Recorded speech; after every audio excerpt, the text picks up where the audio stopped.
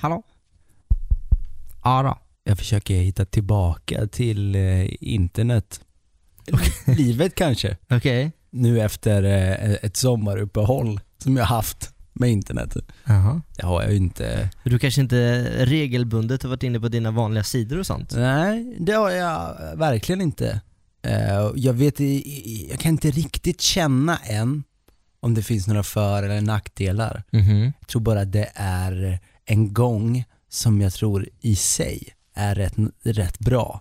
Nämligen med pausen från rutiner. Och sen man känner ju när man börjar komma i gänga med sina gamla, så är det rätt mycket som faller på plats rätt naturligt. Och där någonstans tror jag är nu. Och jag är inte helt bekväm med då, om man får säga, sitt gamla jag, vilket det blir eftersom man kanske har gått framåt då, med en annan typ av intressen och rutiner under då ledighet och annat. Så jag känner att jag är en novis igen vad det gäller internet och sånt. Man ser saker så här, memes och grejer som man inte riktigt förstår. För man var borta för länge. Ändå varit borta någon månad nu, känns det så i alla fall. Men även om man kanske inte har det. Men den går ju snabbt, gör det. Är det här ungdomarna kollar nu för tiden? Men då jag har börjat leta mig tillbaka lite till så här vetenskapssidor och sånt. För det känner jag ändå att det finns ju tyngd där, va? Det är jag öppen för. Den sidan har inte stängts under semestern. Och där har jag också börjat se nya trender. Aha. Bara på säg en månad då, sen jag var i riktigt vanliga rutiner sist, så känns det som att folk har börjat blicka mer ner i haven än ut i rymden, som det var då tidigare delen av 2016. Alltså vi snackar väldigt mycket om rymdsaker, både hösten och våren. Mycket grejer som hände. Det kanske bara är så att de har också haft semester alternativt haft sommar. Jag tänker det är inte samma årstider överallt, va? Hela nej, så är det. Så är det, va? Men det ena ger det andra, men det är bara observeringen. Och i den observeringen så såg jag en grej som gjorde mig illa till mods. Oj. Som har med vatten att göra? Och robotar. Oj.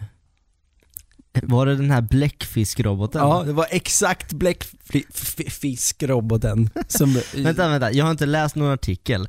Jag scrollade nämligen förbi den för att jag kan ta det sen. Men jag bara såg en liten det ser ut som en liten geléklump med lite så här dioder på som lyste lite sådär. Det såg ganska harmlöst ut. Ja, men det är just jag tycker inte det är särskilt läskigt med att robotar ska komma och ta över.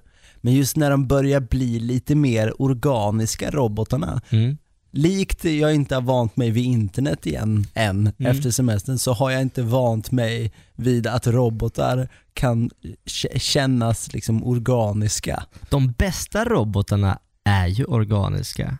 Man utgår från typ en art och sen så försöker man efterlikna den i en robot. Du har väl sett de här Atlas-hundarna till exempel som DARPA har gjort. Jag tror de heter Atlas i alla fall. De är gjorda ut efter hundar. Men de och sånt där. ser i alla fall metalliska ut fortfarande och rör sig på det sättet. Ja. Nu kommer det såna som börjar liksom vara lite slimiga. Är du rädd för att möta en sån här när du är ute och simmar?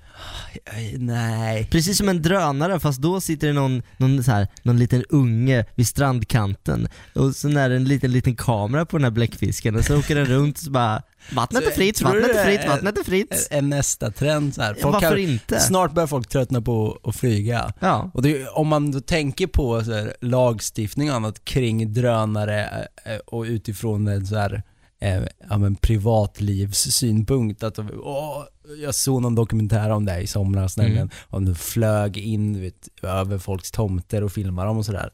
Det är ju ännu värre om man börjar se mycket bläckfiskar i pooler framöver. Då skulle jag börja känna mig kränkt. En parallell som jag skulle vilja dra i det här då, som jag tror skulle kunna vara någon sorts framtid. Pokémon Go, ett spel till mobiltelefonerna där man ska liksom fånga Pokémons med hjälp av halvvirtuell verklighet. Jag tror inte riktigt du behöver förklara det. Ja, jag har gjort en stor splash under sommaren. Precis, det har ju gjort det, verkligen. Och det är lite dit jag vill komma. Det, och sen ett ganska nytt spel till PlayStation och till PC som heter No Man's Sky, där man åker runt i ett universum, stort som vårt universum, och upptäcker planeter och djur och sånt. Det har märkts att vi är väldigt upptäcktsresande finurliga av oss. Alltså många gillar det här med att liksom upptäcka saker, och man vill vara först med det här och hitta den här och liksom, lite upptäcktsresande-aktigt så, fast man kan göra det på ett smidigt sätt. Är inte det också alltså att man vill skapa en viral succé? Det är ändå många som är ute efter det. Ja. Jo, är det upptäcktsfärdsresande? Man vill vara först med det där. Nah, man vill ha views. Det är bekräftelse. Det är bara bekräftelse. Ja, för det här det är ganska själviskt. Det är ingen som när jag spelar No Man's Sky och hittar en planet och döper den till någon skoj. Det är ingen som kommer någonsin se det. Men jag tycker det är lite häftigt att hitta den där. Eller man vet ju att jag och många av mina vänner fångar Pokémons i sin mobiltelefon, men när jag just hittar den där, alla mina andra kompisar kanske redan har gjort det, men när jag hittar den så är det speciellt för mig. Du säger att det kanske är positivt. Ja, och om man då går 20 år fram, 30-40 år fram, och vi kommer till de här, istället för drönare i luften så har man bläckfiskar i vatten som streamar då till din telefon, och du kan åka runt och känns ju inte 40 år bort. Ja, men fast de ska kunna göra det, och sen så kan du skicka ner den här lilla rackaren på 400 meters djup, kanske 1 kilometers djup, och du kan sitta vid strandkanten och bara, kolla mamma, den här arten fanns inte förut, jag har hittat en ny art. För då är den också kopplad en ny art. För då är den också kopplad till något superregister som har de riktiga djuren i sitt register. Så scannar du av en fisk och bara, hej, den här fisken finns inte längre. Vill du döpa den? Ja. Och sen helt plötsligt så ser vi Pokémon Go fast i verkligheten. Att folk sitter i båtar på strandkanten, kanske i djungler, vad vet jag för någonting, och typ bara på sin fritid så här, leta nya arter, för att det är det som är ganska fascinerande med vatten och med de här, vi vet ju mer om rymden än vad vi vet av vår egen planet under ytan så att säga. Och tänk om det blir en sån här casual grej att så här, jag var ute och hittade 5 nya arter idag, nya fiskar som ingen har sett förut. Rätt coolt. Ja, ingen big deal. Jag vet inte. Kolla min Facebook. Det görs ju rätt mycket sån forskning alltså. Så jo, men nej, det finns ju mycket annat. Men hur många i världen håller på med det? Men när du får ut det på den stora massan, att så här, hej, vi vill crowdsourca det här. Alla får börja leta efter nya arter och sånt. Då kommer det gå med en rask takt. Jag tror du får det även nu liksom. Jo, men du kan inte köpa en ubåt för 15 miljoner liksom, utan där måste ju tekniken till. 103,2 Linköping, 100,9 Norrköping, East FM. Vi håller oss kvar vid upptäckter. Och den här gången blickar vi utåt mot rymden. Ja, vi har kört vattnet lite. Nu ska vi utåt. Var du mest intresserad av rymden eller vattnet? Jag skulle nog säga vattnet faktiskt. Okej. Ja. Det känns ju mättat det där med att vara sugen på rymden, va? Det finns ett jätteteleskop som den 15 maj i år fångade upp en radiosignal från en avlägsen stjärna som eventuellt kan härstamma från en avancerad civilisation. Den här radiosignalen kommer från den 6,3 miljarder gamla år stjärnan HD 164595. Du vet den där. Det är som en kamera. Ett namn på en kamera. Att de var så jävla osexiga namn. Ja, det är därför man gärna vill namnge dem. 5KM33. Den ligger 95 ljusår från jorden. Så alltså, även om du åker i ljusets hastighet så tar det 95 år att åka dit. Det är ganska långt. Vad man tycker är intressant med just den här signalen är att den är så pass stark, så man hävdar att det måste nästan vara en utomjordisk då avancerad civilisation på något sätt som har skickat ut den här, för att det krävs sådana mängder energi att skapa en sån här signal. Att det inte bara är möjligt att det sker. Men sen som vi precis sa, vi vet ingenting. För man ser ju alltid världen ur sina ögon. Ja. Och det finns ju de som har det där som intresse, yrke och viger sina liv åt det, vilket då kanske gör att deras ögon har mer koll än vad mina ögon har. Ja. Som gör att deras gissningar kanske blir mer kvalificerade. Men det är på något sätt ändå intressant, för det känns som det så ofta är fel ändå. Ja. Många forskare som undersöker utomjordisk intelligens lägger nu all fokus på den här radiosignalen. Och det är flera andra teleskop som kommer rikta sig åt det hållet. För att nu har man ju liksom fått någonting. Man har hittat ett stoft. Och det fick mig att tänka lite på så här, i sådana yrken, hur många det är som ändå viger många år, mycket tid av sitt liv åt, som du säger, någonting som kanske bara inte är någonting. Det kanske visar sig att just den stjärnan sänder ut en radiosignal som låter exakt så. Och det bara händer. För att det är en solstorm. Eller det var en solstorm för 95 år sedan där. Alltså, någonting sånt. Det kan ju mycket väl vara så. Sen är det också så att anta att en utomjordisk mer avancerad civilisation skulle skicka radiovågor till oss. Det är också att se på det med våra ögon. Det är som att jag skulle stå vid strandkanten och få en flaska med ett brev i, och så bara var det krumelurer. Så här, jaha, vad gör man med informationen om man inte kan koda den eller någonting? Vad är den till? Det är alltid sci-fi grejen, och eftersom vi ser saker med våra ögon. Alla snackar engelska.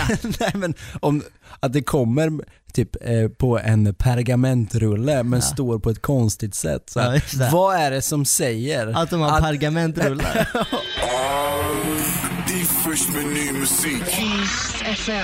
Under semestern så hann jag med Grekland, Gotland och Halland. 3 länder. Bra. Tack. Grattis. Det får man väl säga. Ja, tack. Halland, närmare bestämt Falkenberg. Jag hoppas verkligen att Falkenberg ligger i Halland nu. Vi var i Halland först och sen åkte vi till Falkenberg. Men det kan ju vara nära någon jävla gräns. Vi var i staden Halland. Nej. Och sen åkte vi till Falkenberg. Vi var i Halland. Ja, Halland. Tack. I Falkenberg så finns det en gammal teater. Den här utomhusteater. Vallarna heter det. En klassisk liksom folkpark typ. För 20 år sedan så började Stefan och Krister med sina shower där, sina gamla buskisshower. Kommer du ihåg Stefan och Krister? Ja. Men suck. Har du något emot buskis? Jag har egentligen inte. Jag har något emot mig själv skrattandes till det. För du gör det? Nej. Alltså är det inget problem, eller? Ja, men jag har ju skrattat åt det i mitt liv. Och när jag ser tillbaks på det, så eller kanske ser det idag, så känner jag så här, det där känns inte... Det där tyckte du inte ens var kul då. Vem var du då egentligen? Lilla Julius. Ja. Dåtida Julius. Nyktra ögon tittar bakåt. Det är ju svårt. Alltså, det ligger ganska djupt i oss. Jag tror de är gjorda så att det ska vara så här. Man skrattar för att någon ramlar typ. Alltså det är väldigt enkel humor på något sätt. Ja. Även om viss humor är liksom lite mer avancerad och svår sådär. Ja. Just sådana. Men det är mycket liksom, det är sprit och det är sex och det är, oj, var du där och hörde vad jag sa och du vet sådana grejer. Mm. Jag full förståelse. Du ska inte ha dåligt samvete om du har garvat någon gång. Jag har full förståelse för att man tycker det är kul. Men det är inte det för mig nu. Nej. Och jag vet inte om jag någonsin egentligen har tyckt det. Men jag har liksom blivit meddragen i kanske tablå-tv i samhället, att det var det som fanns i humorväg och som dök upp, och de andra tyckte det var kul, så då skrattade jag. Så det är snarare, det är ju mig jag har ett problem med, inte buskis som sådan. För min flickvän tycker om sånt här, och vi har lite DVD-er hemma, Stefan och Krister DVD-er och sånt här, och jag kommer ihåg att jag tittade på sånt när jag var liten också. Och så det var liksom en liveshow, så jag tänkte det kan vara en rolig överraskning. Och då får man ju också se detta live med just den gamla liksom casten som var. De firade 20 år. Så Stefan från Stefan och Christer var med, inte Christer för han har gått i pension. Och sen var det liksom de andra, typ Reine och Mimmi Fjällen Reine, om du kommer ihåg honom. Han var med till exempel, och den där snubben från ICA-reklamerna, han var också med och lite sådär. Och det är lite som att tiden har stått still med just det där. För jag tror att det du tänker som buskis och sånt, och just det här gammeldagsa, grov humor i form av mycket sex och så här tydliga könsroller och sånt där. Alltså i dagens samhälle kanske det skulle ses som ganska OPK. Men det bara är. Och det är typ så här som att gå in i en tidsmaskin när man går dit, och det är liksom ingen som säger något. Det bara är, för det har alltid varit. Och jag vet inte hur man ska se på det riktigt. Det är både farligt och fint om man ser på det i form av om man kanske matkultur.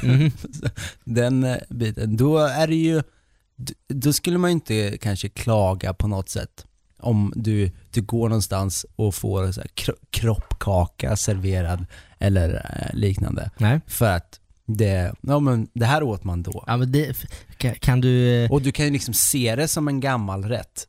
Och den behöver inte vara modern. Kan du ta illa upp av en kroppkaka? Det kan man väl kanske göra om man blir tvingad att äta den. Eller så kan man kan ju ta illa upp av mat som är förfärligt tillagad. Ja, så ja. Men det gäller ju all mat. Ja.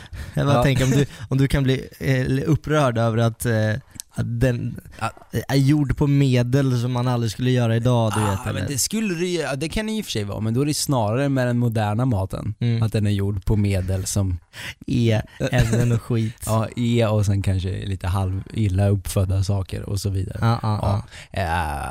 Men det jag menar då, den inkapslingen tar man inte så illa vid. Nej. Och så bör man nog se på mycket kultur. När jag satt där och såg det här, jag skrattade mycket, men samtidigt så kände jag så här, du vet, det var mycket liksom, kvinnorna var i köket och hängde upp tvätt medan männen gick omkring och drack sprit. Och så bara, fan, det här känns ju rätt ofräscht på något sätt. Men ändå så, det kanske är så här, den utspelar sig på en tid där det var så, men det sägs ingenstans. Då känns det mer så här, och jag vet, i dagen, som jag sa, att gå in i liksom en tidsbubbla på något sätt och sitta där i 2 timmar eller vad det var, och sen gå därifrån. Det var en intressant upplevelse. Som jag absolut tycker man kan ta.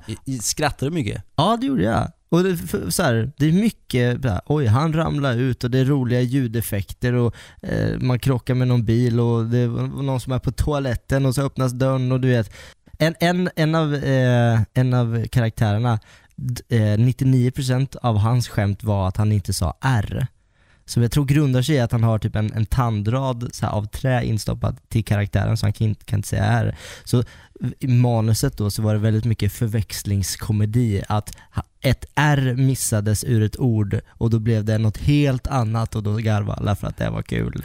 Det känns som att det passar på något sätt i tiden med den typen av humor ändå. För den är så förbannat snabb. Ja. Alltså jag tänker med hur länge man kan hålla humöret uppe på en föreställning. Ja. Den passar i den här generationen som inte får ha tråkigt mer än 13 sekunder eller bara ja, men precis. Det funkar iPhone-generationen. Och det var blandade åldrar. Så jag antar att så här, de äldre ser det för vad det är som är gammalt, och de nya blir inte uttråkade. Så där någonstans hamnade man.